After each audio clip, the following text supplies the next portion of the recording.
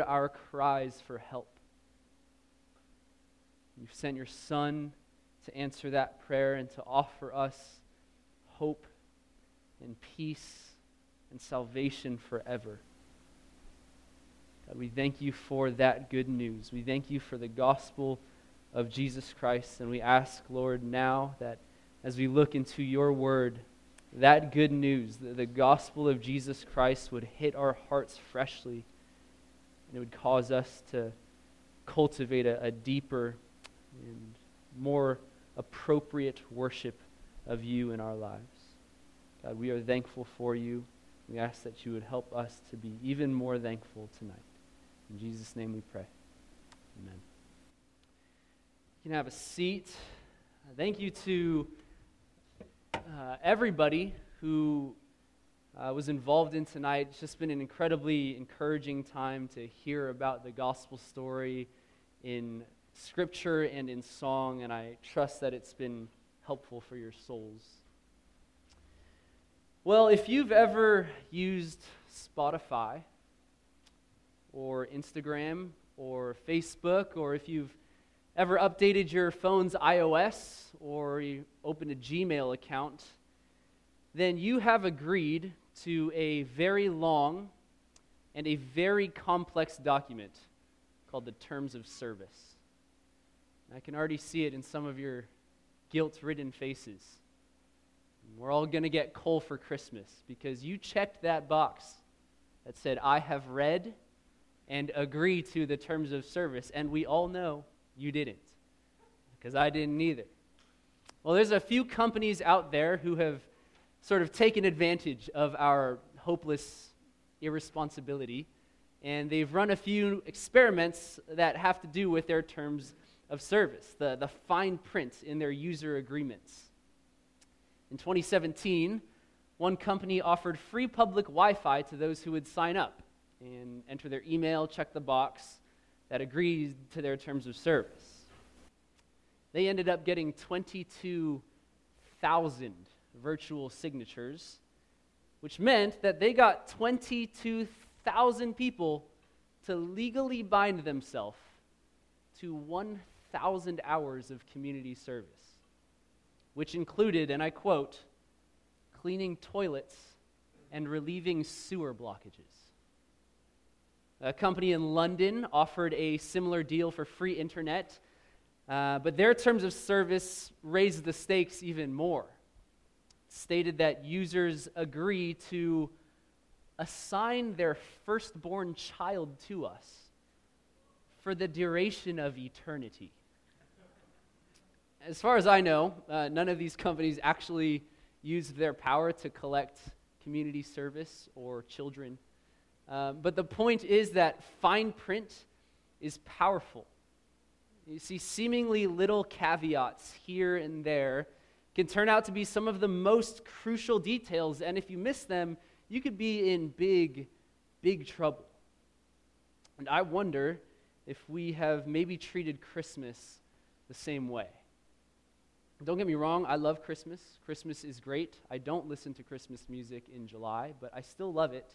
There's no school usually, home-cooked food, you get presents, you get to see family, and most of all, you get to think about, in a more focused way, the good news of Jesus Christ. It's an incredibly helpful time for us to think about the fact that God came down in human flesh in this world to rescue sinners like you and I. That's the best news of all.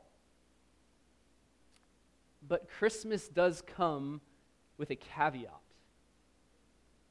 Christmas comes with some fine print, and if we're not careful, we might just miss it. You see, it's easy to take the parts of Christmas and read the parts that we really like to read. The parts about joy, the parts about peace and hope and singing. But when God wrote the Christmas story in our Bibles, He meant for us to read every single word. And don't get me wrong, the dominant tone, the kind of bold font of Christmas really is hope. It really is joy and peace and salvation for you and I. And rightfully so, because Jesus has come to save. But that is not all he came to do. Our passage shows us today that there's something else that Jesus came to do. So please turn in your Bibles to Luke chapter 2. Luke chapter 2, we're going to be in verses 25 through 35 today. Luke 2, 25 through 35 can be something like fine print in our Bibles. It comes after the famous nativity scene, after Mary's famous song in chapter 1, but this short and often overlooked story teaches us something absolutely essential for our understanding of Christmas. Luke 2, 25 through 35 teaches us that Christmas reveals the heart. Christmas reveals the heart. Read with me Luke 2, 25 through 35. Now there was a man in Jerusalem whose name was Simeon, and this man was righteous and devout, waiting for the consolation of Israel. And the Holy Spirit was upon him. And it had been revealed to him by the Holy Spirit that he would not see death before he had seen the Lord's Christ. And he came in the Spirit into the temple, and when the parents brought in the child Jesus to do for him according to the custom of the law, he took him up in his arms and blessed God and said, Lord, now you are letting your servant depart in peace according to your word. For my eyes have seen your salvation that you have prepared in the presence of all peoples, a light for revelation to the Gentiles and for glory to your people Israel. And his father and his mother marveled at what was said about him, and Simeon blessed them and said to Mary his mother, Behold, this child is appointed for the fall and rising of many in Israel, and for a sign that is opposed. And a sword will pierce through your own soul also, so that the thoughts from many hearts may be revealed. Christmas reveals the heart, and I want to show you from this passage 3 traits of your own heart that Christmas can reveal. 3 traits of your heart that Christmas can reveal, and the first is a heart of faith in God's word. We see that in verses 25 and 26, a heart of faith in God's word. Verses 25 and 26 introduce a man named Simeon. You can think of Simeon as sort of our case study for this section. He's mentioned nowhere else in the whole Bible, so getting to know Simeon for our purposes is actually pretty easy. He comes up nowhere else. He's on the scene for a moment and then vanishes. But Luke does provide some very necessary and important details about this man. And really, they're no different than the sort of details we ask for when we meet someone for the first time. One of the first questions that you probably ask when you meet someone is, what do you do? The college version of this is, so what's your major? We've all asked it. We've all been asked it. Essentially, what do you spend your time on? What consumes most of your day? Well, when we meet Simeon for the first and only time, Luke kind of predicts our question and gives us our answer. Look at verse 25 again. And there was a man in Jerusalem whose name was Simeon, and this man was righteous and devout, waiting for the consolation of Israel. So imagine you are in Jerusalem, and you walk by Simeon, and you meet Simeon. And as you always do when you meet someone for the first time, you walk up to him and you say, Hey, Simeon, so what do you do? His answer? I wait. That's it. Simeon, that's all you do? You wait? Well, not all I do, obviously, but pretty much, yeah, I wait. And just as you're about to write him off as some very, very strange weirdo, he goes on to explain that he is waiting because he's been given an extraordinary promise from the mouth of God himself. And then you think to yourself, man, you are even more strange than I thought. You are more abnormal than I thought, and you would be right. It's true. This is extremely abnormal. What's happening here is very out of the ordinary, because before these events in Luke 2 and the events that surround them, God had been silent for 400 years. For 4 centuries, no one had heard a word from God, and finally, God reveals himself to a man named Simeon. Look at the end of verse 25 and 26. And the Holy Spirit was upon him, and it had been revealed to him by the Holy Spirit that he would not see death before he had seen the Lord's Christ. One pastor puts it this way: Simeon is a minor character who receives a major promise. God breaks his silence and gives Simeon the promise of seeing Jesus Christ with his own 2 eyes. And Luke doesn't explicitly say that Simeon is waiting for Christ. He actually says in verse 25 that Simeon is waiting for the consolation of Israel. And that's because those 2 things are synonymous. Consolation is a word that means comfort, like consoling or comforting your friend after a loss in the family or something like that. And Luke, in using this word, is actually borrowing language from the prophet Isaiah. So keep a finger in Luke 2 and turn over to the book of Isaiah with me.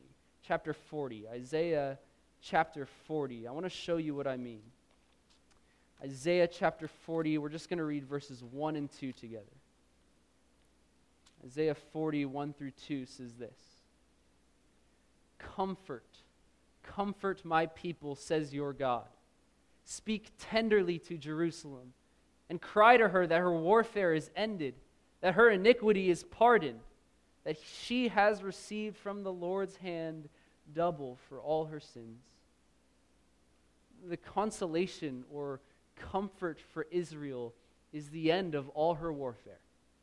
It's the pardoning of her iniquity. It's the end of her punishment. It's Christ. You see, Israel's final rest is found in Jesus Christ. And Simeon received a promise from God that this Christ, the one prophesied of centuries and centuries ago in Isaiah, would be face to face with him. God promised Simeon that he would get to see Israel's final rest, that he would get to see Christmas unfold before his very eyes. And what did Simeon do with that promise? He waited. He waited for Christmas. And in his waiting, Simeon's heart of faith in God's word, in God's promises, is on full display. You see, Simeon was extraordinary. He was promised invincibility before he would see Jesus Christ. He was extraordinary, but he wasn't famous. He wasn't making headlines. He wasn't a world shaker or flashy or grandiose. Simeon's heart of faith in God's word made him simply, humbly, and quietly wait on God. That's it. And don't miss his other characterizations either. Luke includes that he was righteous and devout. He lived a morally faithful life. He committed himself to honoring God in all that he did. And what did that look like? Waiting. Righteousness and devotion looked like waiting on God to do what he says he'll do.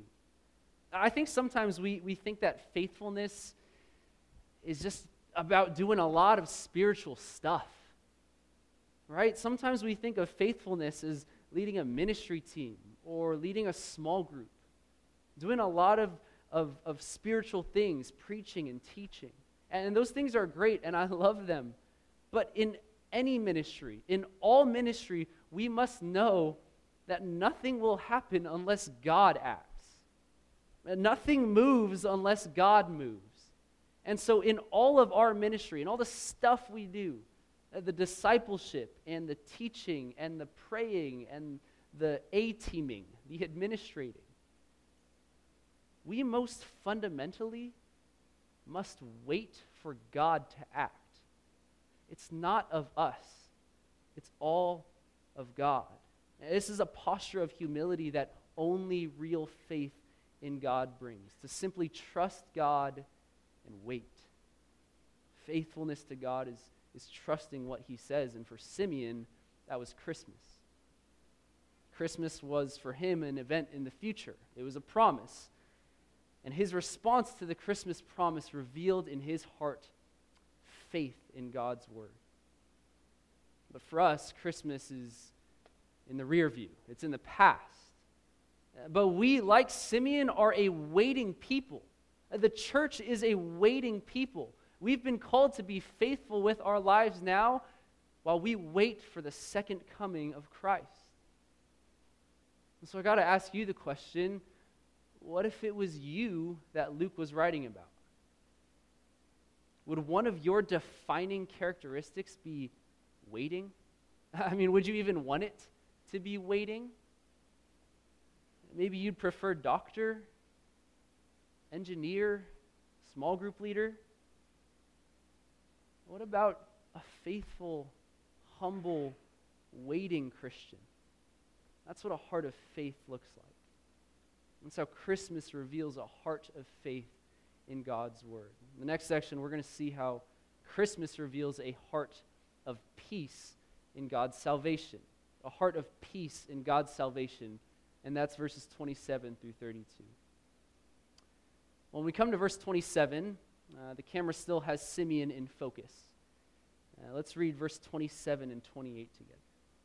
And he, Simeon, came in the Spirit into the temple, and when the parents brought in the child Jesus to do for him according to the custom of the law, he took him up in his arms and blessed God. We'll stop right there. Verse 27 says that under the guidance of the Holy Spirit, Simeon enters the temple, and lo and behold, Mary and Joseph walk in holding little baby Jesus. Now, Mary and Joseph weren't just taking a stroll through the temple with their newborn baby. The end of verse 27 says that they were there to do for Jesus according to the custom of the law. Now, we won't get into it too much, but in Jewish law, there were a lot of rituals and customs that had to be performed after childbirth, especially for a firstborn son. You can read all about that in Luke 2:22 through 24, or you can go even further back all the way to Leviticus 12 to see where those laws were originally written. But in any case, that's what brought Mary and Joseph to the temple. These were faithful Jews, and these Jewish parents wanted to be faithful to God's law with their newborn son. And it seems like a strange detail, but it's a very important detail to Luke, because without it, well, verses 29 through 32 couldn't be true. Verses 29 through 32 are Simeon's song as he witnesses the very first Christmas. Imagine you are lying in a hospital bed. You've been there for a little while now, a good amount of time has passed, and you've been waiting for an update from your doctor. Finally, that doorknob turns. Your doctor walks in with a somber face, and he delivers to you the news that you only have a few days left to live. What's your response? I know the general age range in here probably doesn't think too much about their own death, and especially not during Christmas time. But if you would, try to imagine your gut reaction. What thoughts would flood your mind when you heard that news? What emotions would overcome you? Well, for Simeon, his heart was full of peace. Read verses 28 and 29. Simeon took him up in his arms and blessed God and said, Lord, now you are letting your servant depart in peace, according to your word. You see, for Simeon, Christmas was something like the beginning of the end, at least for his life on earth. Because with the arrival of baby Jesus, God's promise to Simeon had been fulfilled, and now he could die at any moment. And Simeon was well aware of that. In fact, some of the first words that come off his mouth in verse 29 speak about his own death. That's what he means in verse 29 when he uses the word depart. It's a euphemism that means to die, to depart from this world. And so as the reality of death looms over Simeon, for the first time in probably a little while, all Simeon can think about is peace. Peace. What's going on here? How can a man have a heart that is overflowing with peace as he looks death in the eyes? Well, it's because he's also looking salvation in the eyes. Look at verse 30. For my eyes have seen your salvation. Simeon had peace in death because he knew that he was holding life in his arms.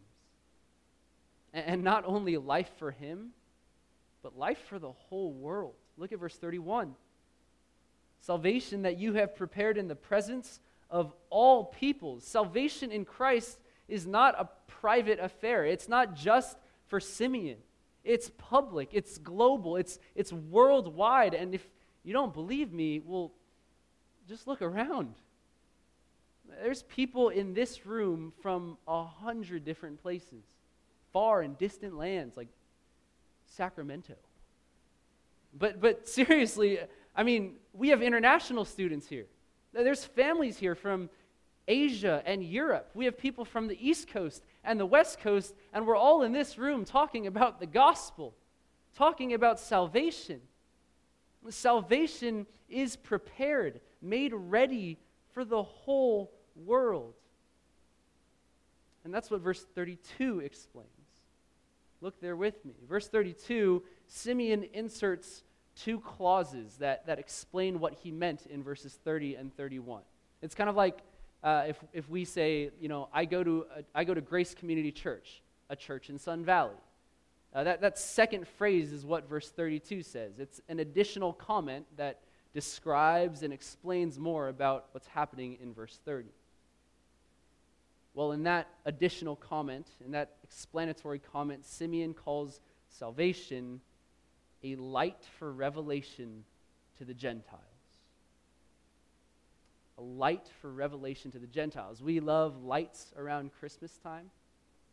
It's kind of a strange phenomenon if you think about it, that when Christmas comes, people just spend hours and hours wrapping their homes in lights and their mantles in lights and their trees in lights. And there was one time I saw a car driving down the street wrapped in Christmas lights. I don't know how it worked, but it was kind of cool. But it's strange. It's a weird phenomenon. But after studying this passage, I'm for it. I'm convinced it's biblical because Christmas is all about light. Christmas is all about light, specifically a light for revelation to the Gentiles. See, this is where Simeon's peace in God's salvation becomes our peace in God's salvation, even in the face of death. Because Jesus Christ reveals to everyone who God is. Turn with me to Isaiah 49:6. Isaiah 49:6. In calling Jesus a light for revelation, Simeon is actually quoting this passage from Isaiah 49, verse 6. Let's read it together. It is too light a thing that you should be my servant, to raise up the tribes of Jacob and to bring back the preserved of Israel. I will make you as a light for the nations, that my salvation may reach to the end of the earth. You see, before Jesus arrived, God's revelation was primarily to his people, Israel. But now, with Christ, a light has shone, and the darkness that the whole world had been sitting in for years and years and years has been illuminated. This is what Jesus means in John 14 when he says, if you have seen me, you have seen the Father. because Jesus shows us who God is. And that's the best news, because 30 years from this moment in Luke 2, Jesus would demonstrate who God is. Jesus would show the grace and the justice and the love and the mercy of God by dying on a cross for sinners. This is why the light of Jesus brings us peace, because it shows that God is working to reconcile sinners to himself. Peace on earth and mercy mild. God and sinners reconciled. Now, in offering salvation to the world, God doesn't forget about his people Israel either. And that's what Simeon notes in the last phrase of verse 32. It says, it's light for revelation to the Gentiles and for glory to your people Israel. Now, light and glory are similar, but they are not synonymous. Light speaks to something like revelation, whereas glory speaks to something like declaration. If light is showing or explaining something, glory is shouting something. So Jesus' arrival is glory for Israel, because Jesus isn't only a sacrifice. He's also a king. In saving sinners, both Jews and Gentiles, Jesus is building his kingdom. And this is a big deal, because the Jews have had a rough history, to put it lightly. World superpowers like Babylon and Assyria had almost extinguished them from the face of the earth. They lost their land, they lost their families, they lost their jobs, they lost their places of worship. It was not a glorious state. But when God himself, the true king of Israel, arrived, well, the kingdom of Israel would be overflowing with glory, shouting from the rooftops the greatness and the majesty and the salvation of God. The only thing is that it wasn't a kingdom for this earth. It wasn't an earthly kingdom. Jesus is building a kingdom full of sinners saved by grace, Jew and Gentile. We are all one in Christ. God never forgot about Israel. Jesus is their salvation, but God's salvation was just far more generous, far more gracious than any of us could have imagined. It's a global offer for salvation that leads to everlasting peace for anybody who would believe. And that's why the obedient beginning of Jesus in that temple is so important, because only he could fulfill the law that we couldn't. And therefore, only he can save us from our sin. And Christmas is God's salvation. And for Simeon, even though it meant he could die any day, his heart was full of peace. In GOC, our death is no more imminent than Simeon's was in this moment. It can truly happen at any time. We're all about to go home probably for the holidays, and I truly, sincerely do wish you safe travels when you go back home, but none of that is in our control. None of us can control safe travels. But if you understand what Christmas means, if you understand that Jesus offers peace with God, no matter who you are, no matter what you've done, you can have peace in the face of death. As I said earlier, Christmas does have some fine print. Salvation and peace and hope is certainly the bold font of Christmas, but there is an essential detail that we cannot miss out on. Jesus Christ came to save sinners, but it is not all he came to do. Because Christmas is salvation for some, but exposure for others. Our third point is that for some, Christmas reveals a heart of unbelief in God's Son. A heart of unbelief in God's Son. And we see that in verses 33 through 35. Let's read that together. And his father and his mother marveled at what was said about him. And Simeon blessed them and said to Mary his mother, "Behold, this child is appointed for the fall and rising of many in Israel, and for a sign that is opposed. And a sword will pierce through your own soul also, so that the thoughts from many hearts may be revealed. Well, in verse 33, Mary and Joseph are understandably in awe of the incredible truths that Simeon just explained. That their baby boy is the salvation of the world, left their jaws on the floor. And then Simeon delivers the fine print. Yes, your son is the hope of the world, but verse 34, he's also appointed for the fall and rising of many in Israel, and for a sign that is opposed. One pastor concisely says it this way: Jesus saves, and he divides. Simeon turns directly to Mary and says, your baby boy is the Christ, the Messiah, the Savior of the world, but he is also a crossroads. Many in Israel will not only rise, but also fall because of him. You see, Jesus would go on to identify himself as the true King of Kings. He would go on to identify himself with Yahweh, Israel's eternal and sovereign God. And some would look at him and hear him and believe him. And they would rise to the heights of joy and peace and hope in that salvation. But others would call him a blasphemer. Others would call Jesus a criminal. And some would mock him and spit on him and beat him. And some would cheer as nails were driven through his hands so that he would suffocate there hanging on a cross. This is the opposition that verse 34 speaks of. See, Jesus acted as a sign pointing to God. He is the way to God, the only way. He is the way, the truth, and the life, as we heard earlier. No one comes to the Father except through him. And because of that claim, they hung Jesus on a cross. Simeon continues to speak directly to Mary and says that a sword will pierce her soul as Jesus experiences this opposition. And the imagery is unmistakable and understandable.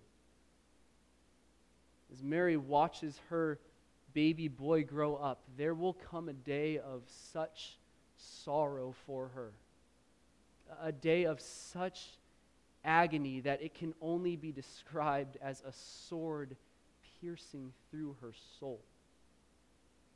Because her little baby boy will be beaten and bloodied and in excruciating pain on that cross. Why? Well, for one, so that you and I wouldn't have to. Jesus hung there so we wouldn't have to. He endured the death that we deserved for our sin, but that's not all. Look at the very end of verse 35. So that the thoughts from many hearts may be revealed. See, Christmas and all its implications is a crossroads for your heart. For some, it means faith and hope and peace and joy, relief, salvation. But for others, it only exposes the condition of your heart and condemns you before God. And for some, it means that we have peace with God through his Son, Jesus Christ. But for others, it reveals a heart of unbelief in who Jesus says he is. This Christmas passage, Luke 2:25 through 35, calls for you to make a decision. Do you believe that Jesus is who the Bible says he is, or do you not? There's no room for indifference here. This little baby boy is a fork in the road for the whole entire world. And knowing that the true Christmas story always reveals something about your heart. Is it a heart of faith in God? Is it a heart of peace with God, or is it a heart of unbelief in God? That there's no way that Jesus was actually God. There's no way that Jesus actually rose from the dead. That's ridiculous. What thoughts are being revealed in your heart right now? Do you believe that Jesus is the Son of God, the Savior of the world, come for us? Or do you not? And do you oppose him? Is he a liar? Is he crazy? Is he just a good teacher? You see, Christmas brings salvation, but also opposition. Brings hope, but also division. Who Jesus is, according to Christmas, is where Christianity diverges from every other world religion. It's where every Christian diverges from the world. Jesus Christ, is he the Son of God or not? What does Christmas, what does the message of Christmas reveal about your heart? About a week ago, I was in Sacramento visiting my family for Thanksgiving. And it was great. I got to spend a ton of time with people that I love, and it was awesome. But one night stuck out in particular, and I think it will probably remain in my memory until the day that I die. It was a Sunday evening, and my parents wanted to take Erica and I out for dinner. So we got in the car, and we drove down the street, and we were leaving the neighborhood. And as we were leaving, we saw an ambulance in front of a house. And as soon as that ambulance came into the view, my dad's voice got very, very urgent. He got very concerned because my dad had lived in this neighborhood for pretty much his whole life. And he knew the person in that house. In fact, it was the parents of one of his best friends growing up. It was in his wedding. And my dad was very concerned, and as we drove past, I could see through the back window of the ambulance an older gentleman laying down there in the gurney. Short gray hair, kind of scruffy facial hair, had a blue V-neck on. And he looked concerned. He didn't look like he was in pain. He didn't look like he was necessarily scared, but he looked concerned and confused. And so we got on with our night, we had dinner, and just 2 days ago, my mom texted me that older gentleman passed away. And I don't know him, I never knew him, I never met him, but I can only imagine what he was thinking. Because Thanksgiving was just a few days before. And he was probably looking forward to Christmas. He was probably looking forward to spending time with family just like he did in Thanksgiving. He's probably looking forward to that Christmas season, and I can't help but think, was he waiting and looking forward to Christmas in the same way that Simeon was? Because instead of seeing his family, instead of seeing old friends, this older gentleman saw Jesus Christ.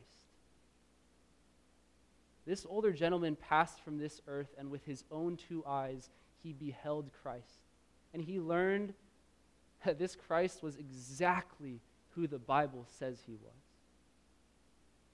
Every single heart, this older gentleman's heart, my heart, your heart, every single heart is exposed by the message of Christmas. And every single heart must prepare him room, because whether or not we want him to, Jesus will excavate our hearts, and he will show us what is inside. And unless we have placed our faith in him so that we can have peace with God, the revelation of our hearts will show us that we are opposed to Jesus. So I plead with you, and I urge that you don't waste another moment. In faith, I ask that you would prepare room in your heart so that the Lord of Lords and the King of Kings can rule.